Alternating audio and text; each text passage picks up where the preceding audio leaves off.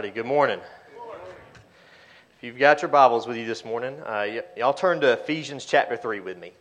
Ephesians chapter 3, and we're going to pick up in verse 14, and we'll cover through 21.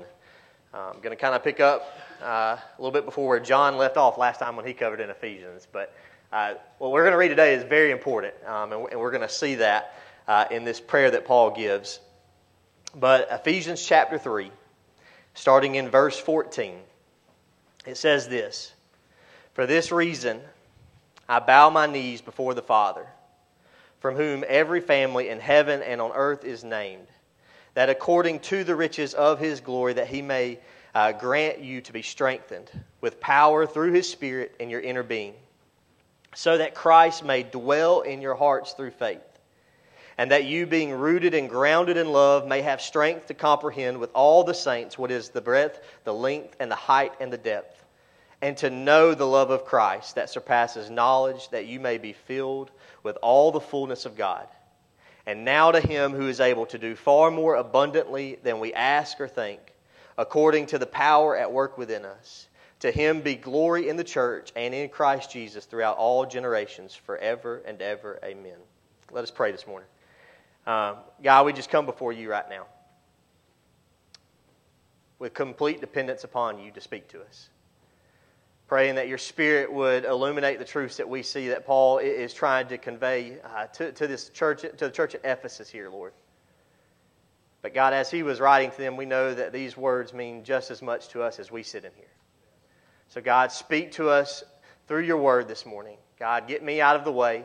Calm the nerves, calm everything that may be going on in anyone's life, Lord, so that they may hear from you today. And it's in Jesus' name that we pray. Amen. So, think about this. Experiencing the power of God. Here, Paul's prayer is for spiritual strength, but it comes through the power of God. In stages of life, can you not say that your children teach you something when they're young, correct? And you're first becoming a parent. They teach you things that you would have never known before. How to love something so dearly. You name it, whatever it may be.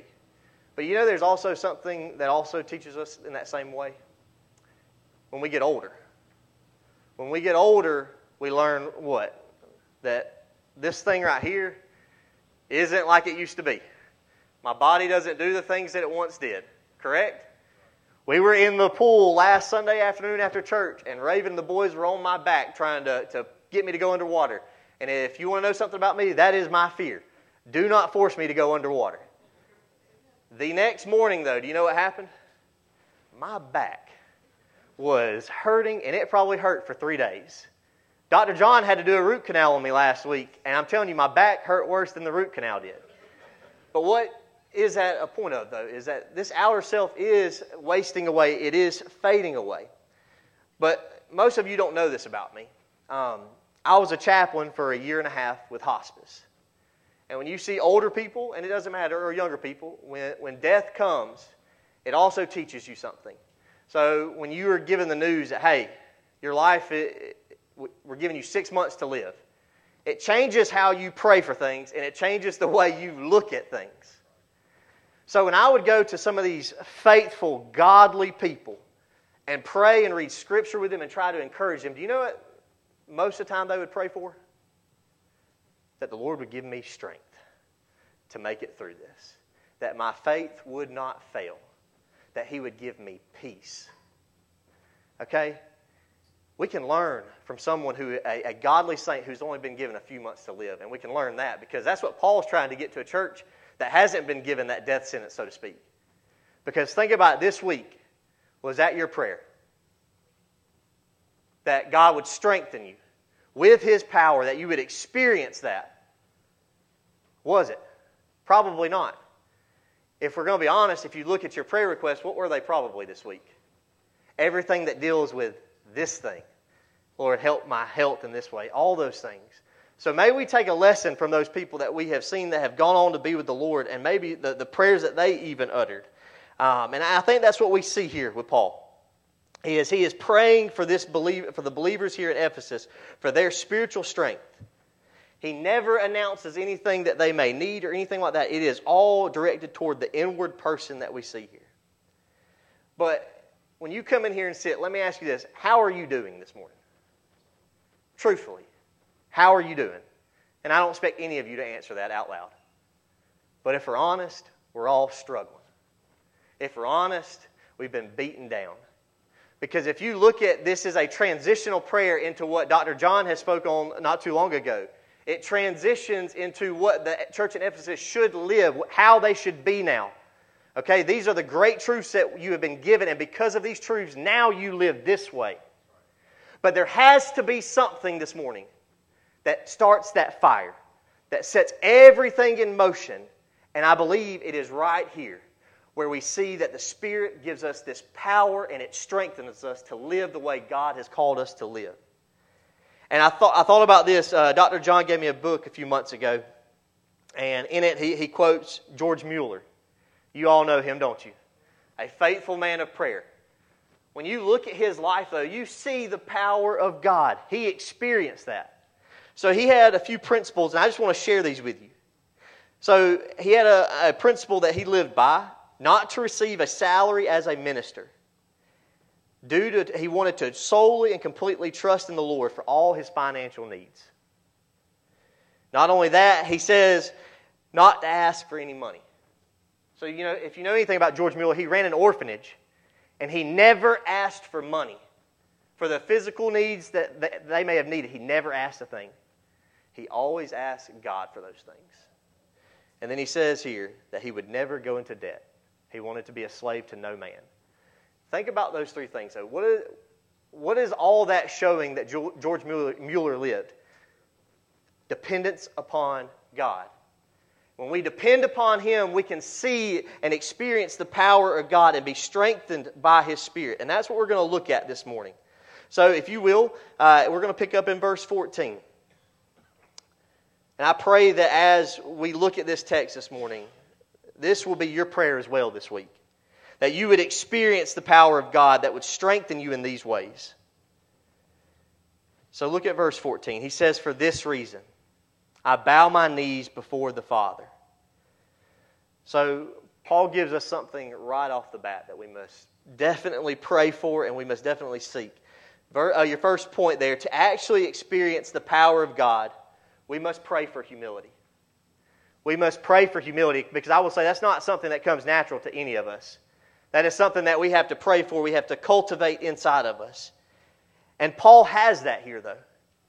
So if you pick up in the very beginning of chapter 3, it's almost like he sidesteps, and then he goes into what he says in the first 13 verses of chapter 3. It's almost like he was about to start this prayer, and then he talks about the mystery of the gospel revealed. But I will say, what causes Paul to be humbled here?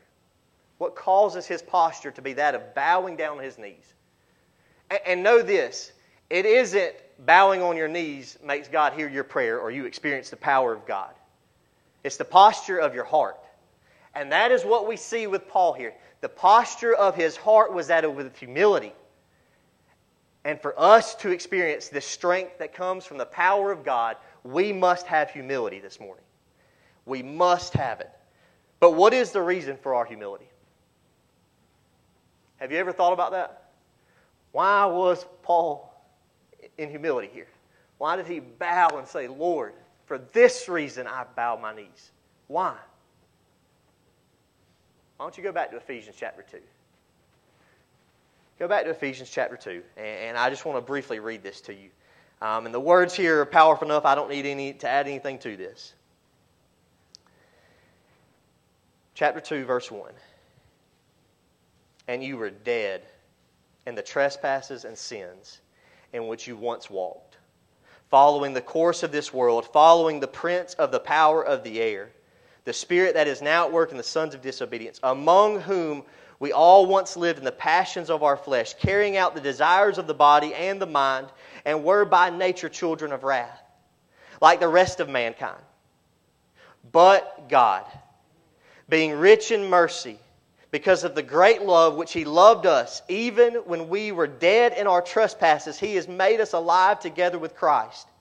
By grace you have been saved, and raised up with Him, and seated us with Him in the heavenly places in Christ Jesus, so that in the coming ages He might show His immeasurable riches of His grace and kindness towards us in Christ Jesus.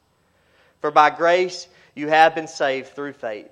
And this is not your own doing. It is the gift of God, not a result of works, so that no one may boast. For we are His workmanship, created in Christ Jesus for works which God prepared beforehand, that we should walk in them.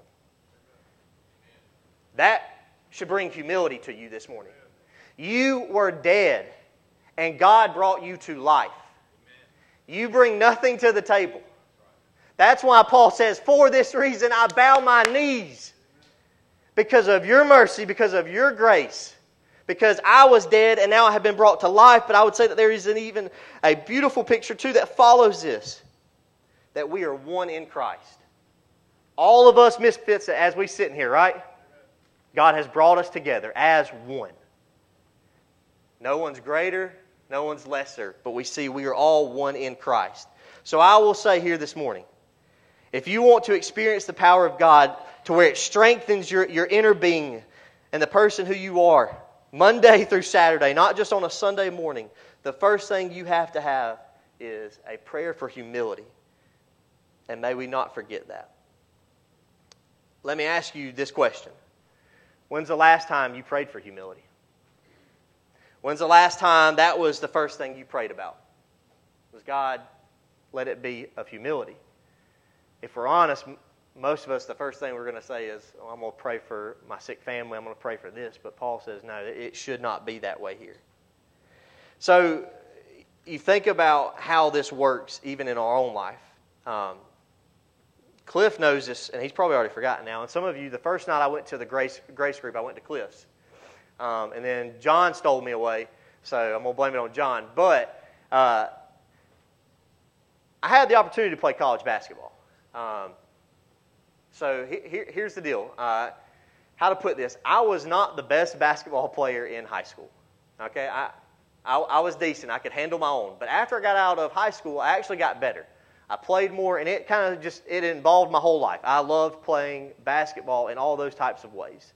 And I think, too, so does anybody know a famous basketball player by the name of Wesley Persons, Auburn University?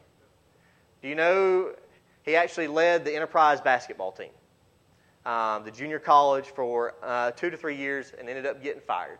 But he was one of the leading three-point percentage players of the NBA at one time, all these different things. There was one day, had no interest, right? And no one would have ever recruited Brandon to play basketball because I was not a college athlete. I was walking to bowling class through the gym. Do you know what had happened the week prior? The whole basketball team, other than 2 to 3 players, had flunked. So do you know what Coach Persons was trying to do? Fill a team. We got to fill this thing. We got to do something because here's the problem. I ain't got enough players to play a game. So one of my buddies I played high school ball with was there trying out. And he says, hey, I know this guy right here. He can play and he can shoot. Okay? Coach Persons walked over to me, handed me the practice jersey number 34, shorts and everything, and says, Brandon, you're on the team. I didn't do a thing. I honestly, I didn't. I went home that night and I turned it down because I wanted to focus on schooling and I didn't want to do anything. I look back now, I could have been playing pro ball, right? But not the truth. But when you think about how we have been adopted in this family, we brought nothing to the table. It is in that same way. I was not good enough. I was not any type of player that he should have recruited me. But what did Coach Persons do? He handed me a practice jersey and said, you're on the team. And that's what we see in Ephesians here, is that we have been given a jersey by God in those same ways. So the next point I want to give to you this morning is look at the next thing here. Verse 15, or at the end of verse 14, it says, for this reason I bow my knees before the Father, from whom every family in heaven and on earth is named. So think about this, your next point. Remember, we are approaching our Heavenly Father. And that's what Paul is trying to get at. When you look at this, there's actually a few different interpretations as far as verse 15, as what he is encompassing here. Some people say that this is the body of believers on earth and that are in heaven together as this one family.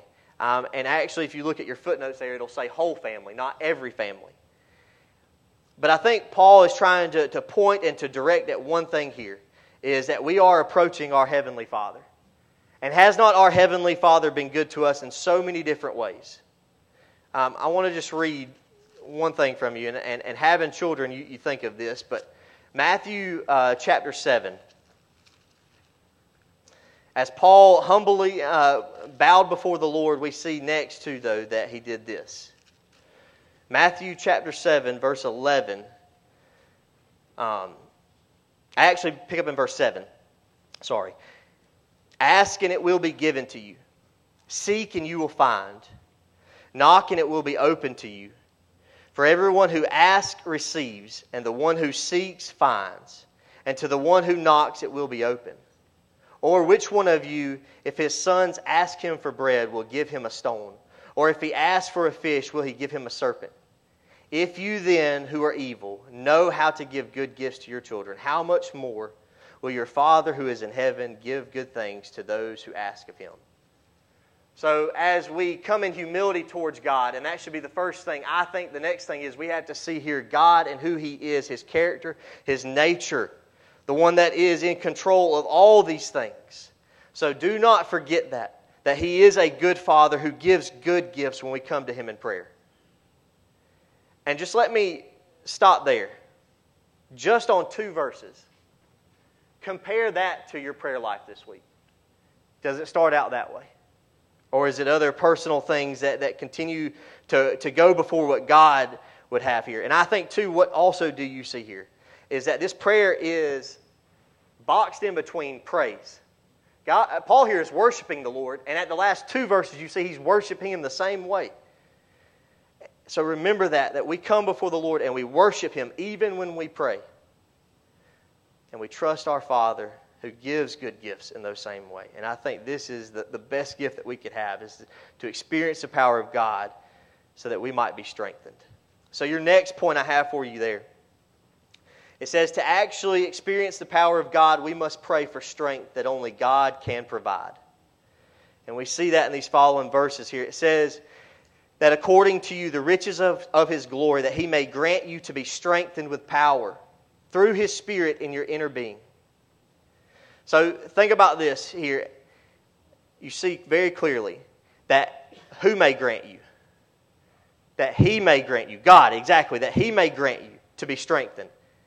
And how else is this done? We see the triune God here, even in this prayer, but through His Spirit. May we remember that this morning. To actually experience the power of God, we must pray for strength that only God can provide to us as we sit in here. He is the only one. He is the only one who can provide this. Being a chaplain was probably one of the most difficult things I had to experience, but it was probably one of the most joyful things, because you actually got to meet people that I would have never met beforehand. There's one lady in particular this morning who, when we say, hey, no, she embodied that she trusted the Spirit of God and that He would be the one to grant her strength that only He could provide.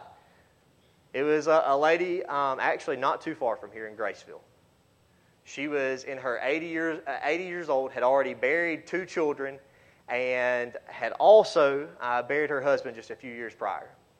And I would go visit her. And now this lady, y'all, I mean, not given very long to live. Do you know what she was still doing in those last few months of her life?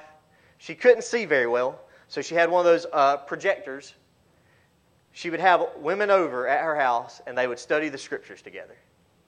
And she was constantly praying for all these different things. But when I think of this, I think of someone like her. Is that she knew God was the only one that could provide her strength to keep pushing on. Because remember, this prayer is right before He says, now go live this way. And she was a perfect and a godly example of someone who truly relied on the strength of God to make it each and every day. She helped me out in some of my hardest walks that I've had to go with through the Lord. And that's why I can ask you, are you okay this morning? It's because one of the things that she walked through me with the last few months of her life was Raven and I had a miscarriage a few months into me working there. And you know those people that you just want to be around when things like that happen? Why? Because they embody this, right? They have this strength that just doesn't make sense. All I could think about was, man, when I get back to work, she's the first person I'm going to go see. She's the first person I'm going to go see. And I can sit here and close my eyes to y'all this morning and remember her praying over me, and remember the kind words and the beautiful things that she had to say, but also to where she always directed me back to. So this morning, as we look at this, and I would say that there are people here that we know of, Dr. Al and Dr. John, Mr. Cliff, that would that you see fall into this category. When we looked, a few weeks ago at Dr. Allen and celebrated everything that Link Up has done, you can't tell me you don't sit in these seats and are like, why not me? Why can't that be me? I want to experience what Dr. Allen has experienced. I want to experience what Dane has experienced. But it starts here with reliance upon the Spirit of God, the only one that can give us strength to do that. Because Dane cannot do it on his own. Dr. Allen could not do the things that he does had it not been for the Spirit of God that rests on him and that strengthens him. And may we remember that this morning. So as you keep reading with me, though, how does God give? God always gives according to His riches. See in verse 16? That according to the riches of His glory He may grant you to be strengthened with the power through His Spirit in your inner being. God always gives according to. All right? And that's important. According to His riches. Not what? Not from His riches. Okay? And there's a big difference that we have to see there this morning. One of the commentaries I read it said it's vitally important to make this distinction. Because if we don't see the difference, it changes the whole perspective. So let me ask you. Asher is getting now to where he likes to take money. Like not steal it, but he likes for grandparents to give him money for doing stuff. Anything that you can do. He's at that stage in life where that's what he likes to do. So he'll do something to make a quick dollar. But think about it like this. If he went up to my mother and asked, Mom, can I have, you've got $500, can I have $2? And she said, sure. What is that an example of? She takes $2 from his $500. She gives out of her riches. God does not do it that way. He gives according to. So now imagine if Asher went to someone else who was wealthy, and they were giving according to their wealth. Instead of just giving $2, they had $100. They would say, "Well, I'm going to give you $500." There's a difference there in how we look at according to riches. And I think we must be reminded of that this morning. Is God does not just give out of His riches, but yet He gives according to His riches. And that's important for us as we look at this prayer. And your next little sub-point there, it says that the strengthening occurs where? It occurs in our inner being. The strengthening occurs in our inner being. So as we've said, so many times we focus on the outer man. But Paul's prayer here is of one focus. It is on changing the inner man. How does this happen? How does God change the inner man that's inside of you? Because if you don't want to feel defeated, if you don't want to feel the things that you feel every time you may walk in here, we see that strength from the Spirit can allow these things to be. But how does this happen? It's a yielding to the Spirit of God. It is allowing God to take residence. It is allowing God to be in control of all these things.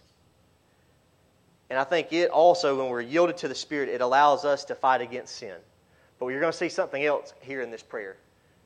Not only does yielding to the Spirit allow us to fight against sin, but it also allows us to love others the way that we should. And that is important too. So I would say that's how this happens. It happens by us yielding to the Spirit, because it is not just going to happen. It is us relinquishing control. And Randy, what did you read this morning? 2 Corinthians, right? The inner man is being renewed day by day while this outer man is decaying. We see that here. And we see Paul is worried about the inner man and it being renewed day by day. So then I think of this. This morning, what's the condition of your inner man or inner woman? Your inner being.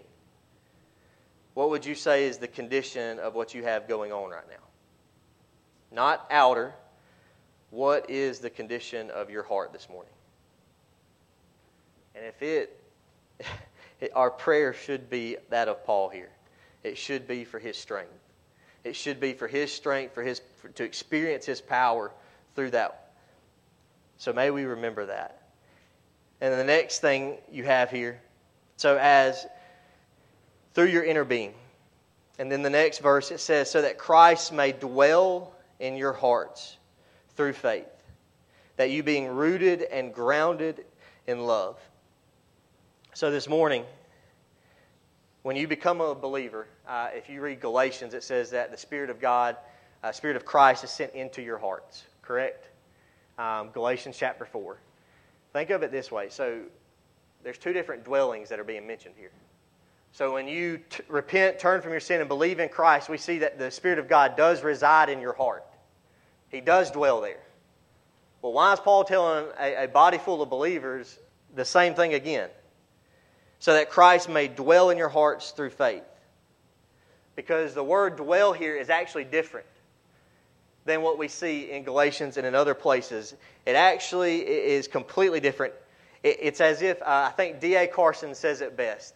It's as if we are allowing Christ to take hold of our hearts, to rule our hearts in those ways. And I think that is vitally important for us too this morning. So, as you look at that and as you think of that, hang on a second.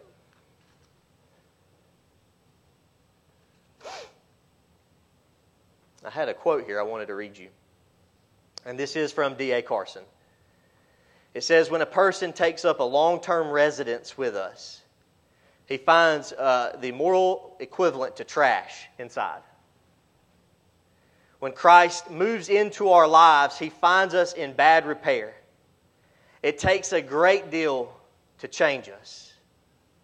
Is that not true? That when He found us and we were dead in our sins, that it was a messy place.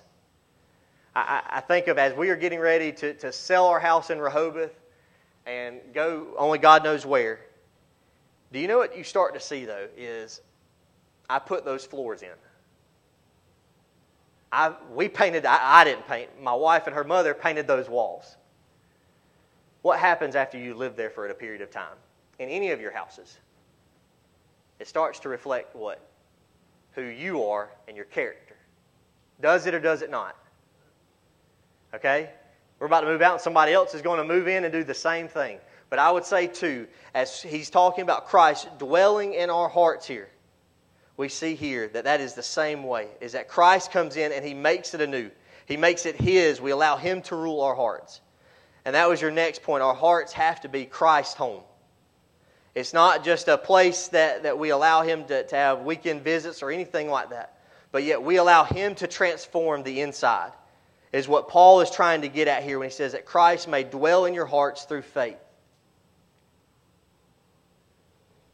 And that is important for us this morning. So may our prayer not be for our root canals, our back pain, but may it be that Christ would take over. That He would change the landscape of our hearts and our minds. And I think when we allow Him to do that, you see the beautiful benefit that comes from that. So when Christ is in control, it produces love for others is your next point. Look at verse 17. So that Christ may dwell in your hearts through faith, that you being rooted and grounded in love, may have strength to comprehend with all the saints what is the breadth, the length, and the height, and the depth.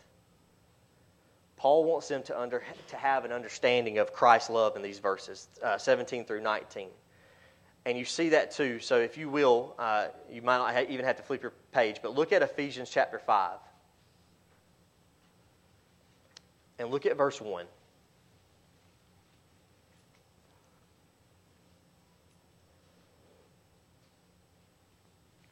It says, Therefore, be imitators of God as beloved children. And verse 2, and walk in love as Christ loved us and gave himself up for us, a fragrant offering and a sacrifice to God. Does anybody know what the problem was with the church in Ephesus in Revelation? They lost their first love. So what's Paul already trying to strengthen them with? Listen, have Christ dwell in your heart so that you may love one another in the way in which you should. Because he knows what the future is, and he knows what is coming for this church if they do not do those things. So Paul wants them to have an understanding of Christ's love so that it would transform the relationships in which they have. And if you look there too, he uses a few different words. Spurgeon actually has a beautiful description of these. He says these two expressions are used. One being rooted like a tree, which lays hold upon the soul, and it twists itself all over the rocks. And then grounded, like a building which has been settled. And as winds and all these things come, it will never show any cracks in the foreseeable future. So this is the kind of love and that he is wanting to be produced here. Is one that is rooted, that is solid, that has a foundation that will not be cracked in any way. And I would say too, is that your prayer this morning? Is to know this love of Christ, that we may experience his strength in this moment so that we can love others in the way in which God has called us to.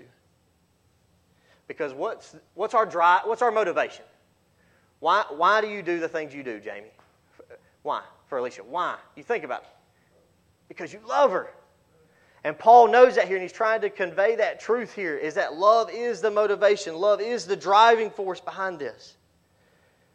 And he is wanting them to know that as they go into what now he is calling them to live out. Love must be the motivation.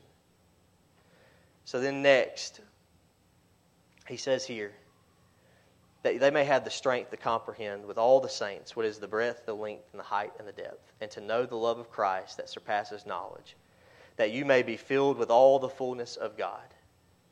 So, wants them to know this love, but also to, what is it though? With all the what? With all the saints. He wants them to be together as they look at this love, as they look at the length, the height, and the width. And the best thing I heard described is you look at the cross in this picture. Does it not demonstrate that? How it makes us right with God in so many different ways. The length, the width, all those things of what Christ had accomplished on the cross. It points to this measure. Are we ever going to come to this complete knowledge, though, as we're here? No, we're not. But we should be praying for it. We should be praying to know God that much more. Because as we seek to have this happen in our life and to be filled with all of this, we see there that there's something that comes from this. Your next point there, though. The end goal is maturity. The end goal is maturity. It says, and that you may be filled with all the fullness of God. Look at Ephesians 4:13 with me.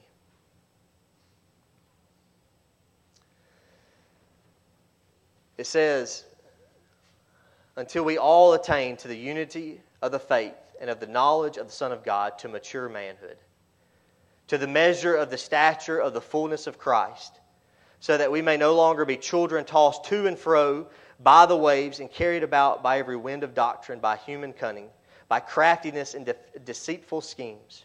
Rather, speaking the truth in love, we are to grow up in every way into Him who is the head, into Christ, from whom the whole body, joined and held together by every joint which is equipped, when each part is working properly, the body grows so that it builds itself up in love. So you see that just that same example of love running through here.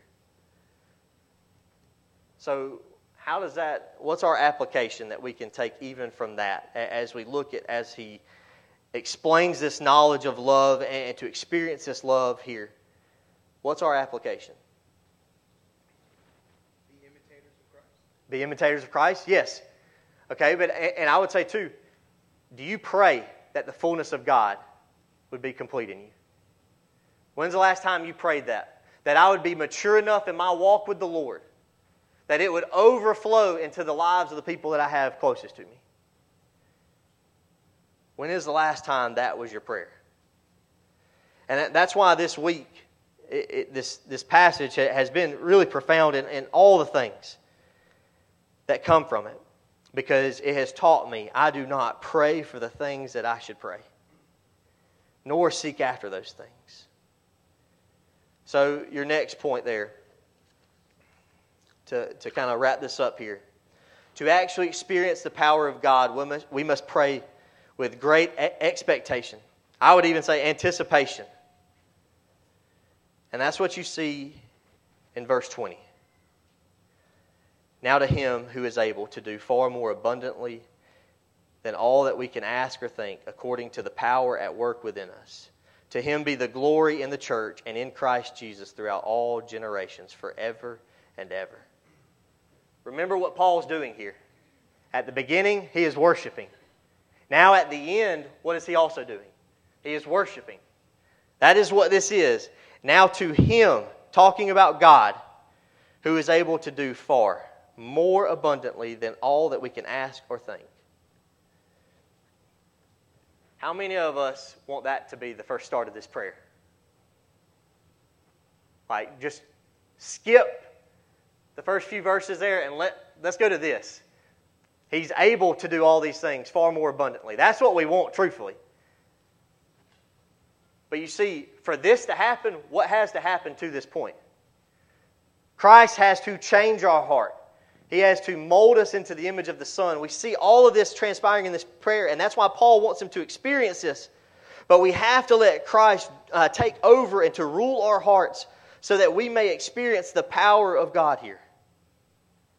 And may we not forget that this morning. That the prayer does not start this way. It ends this way. Verse 20 says, we pray for great expectation. May we remember one thing. Our God is able to do anything. Amen? He is able to do anything. And I think when we come under this umbrella and we allow Christ to rule in our hearts, that anything that we really want Him to do will change. It will not be for my back, for Dr. John not to mess up on my root canal. It'll be so that every person comes to know this God. It'll be that my neighbor that I've never spoken to will come to know Him. It'll be that my children come to know this God. Because He is able to do those things. John, would you not say, this right here is a perfect example of why even grace is here? Because God is able. You know, John said last time I preached that I actually was here when Grace was on the downhill stretch, and there were only 12 people. I remember Jerry and I remember John. Those were the only two that I remember. But I remember going and hearing it, and I thought, man, that church, it's not going to be there much longer. I remember us leaving that. But would you not say the heartbeat of Grace changed? They allowed Christ to rule it. And that the people came to this place, and then they saw how God was able to do these things. So this morning, may that be your prayer. God, change our hearts so that we can experience this power. Now to Him who is able to do far more abundantly. Remember, He gives according to His riches too. Not only that we can ask or think. I can think and ask a lot of things, y'all. I can think and ask a lot of things. But think about that this morning. Far more than we can think or ask, God can do. According to the power at what? Work within us. So this morning, I pray you would experience that power. And I know some of you are like, okay. Monday's going to come, life's going to hit, it is what it is. I'm telling you, this week, open this scripture and pray this prayer. Pray what Paul was praying for the church in Ephesus. Pray it for Grace Church. that we might experience this even more so than what Grace saw at the beginning. And why do we do all this? Verse 21 tells us that. Your point is, it's all about His glory.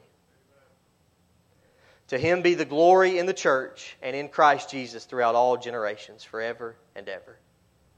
Why do we do the things that we do? It's because it's about His glory. Why do I get up here and feel uncomfortable in front of you as all of you stare at me? It's because it's about His glory. That's it. That's why we do the things that we do. So may we never forget that this morning. And I pray that the thing Dr. Allen said he was worried about, a month or two ago about grace, has it kind of hit that cap? Wouldn't be a thing. Because if we're worried about any of that, you think about this. If we're about His glory and about experiencing His power, that cap won't be there. Because He is able to do far more than we could ever think or imagine. So I pray you would experience that in your life as we go out of here. Y'all stand with me as we pray. Lord, we are grateful, God, for your love and for your mercy. But God, as we see this prayer, Lord, all of us should want the expectation, God, should desire to see the power of God strengthen us and to embolden us to move in this way.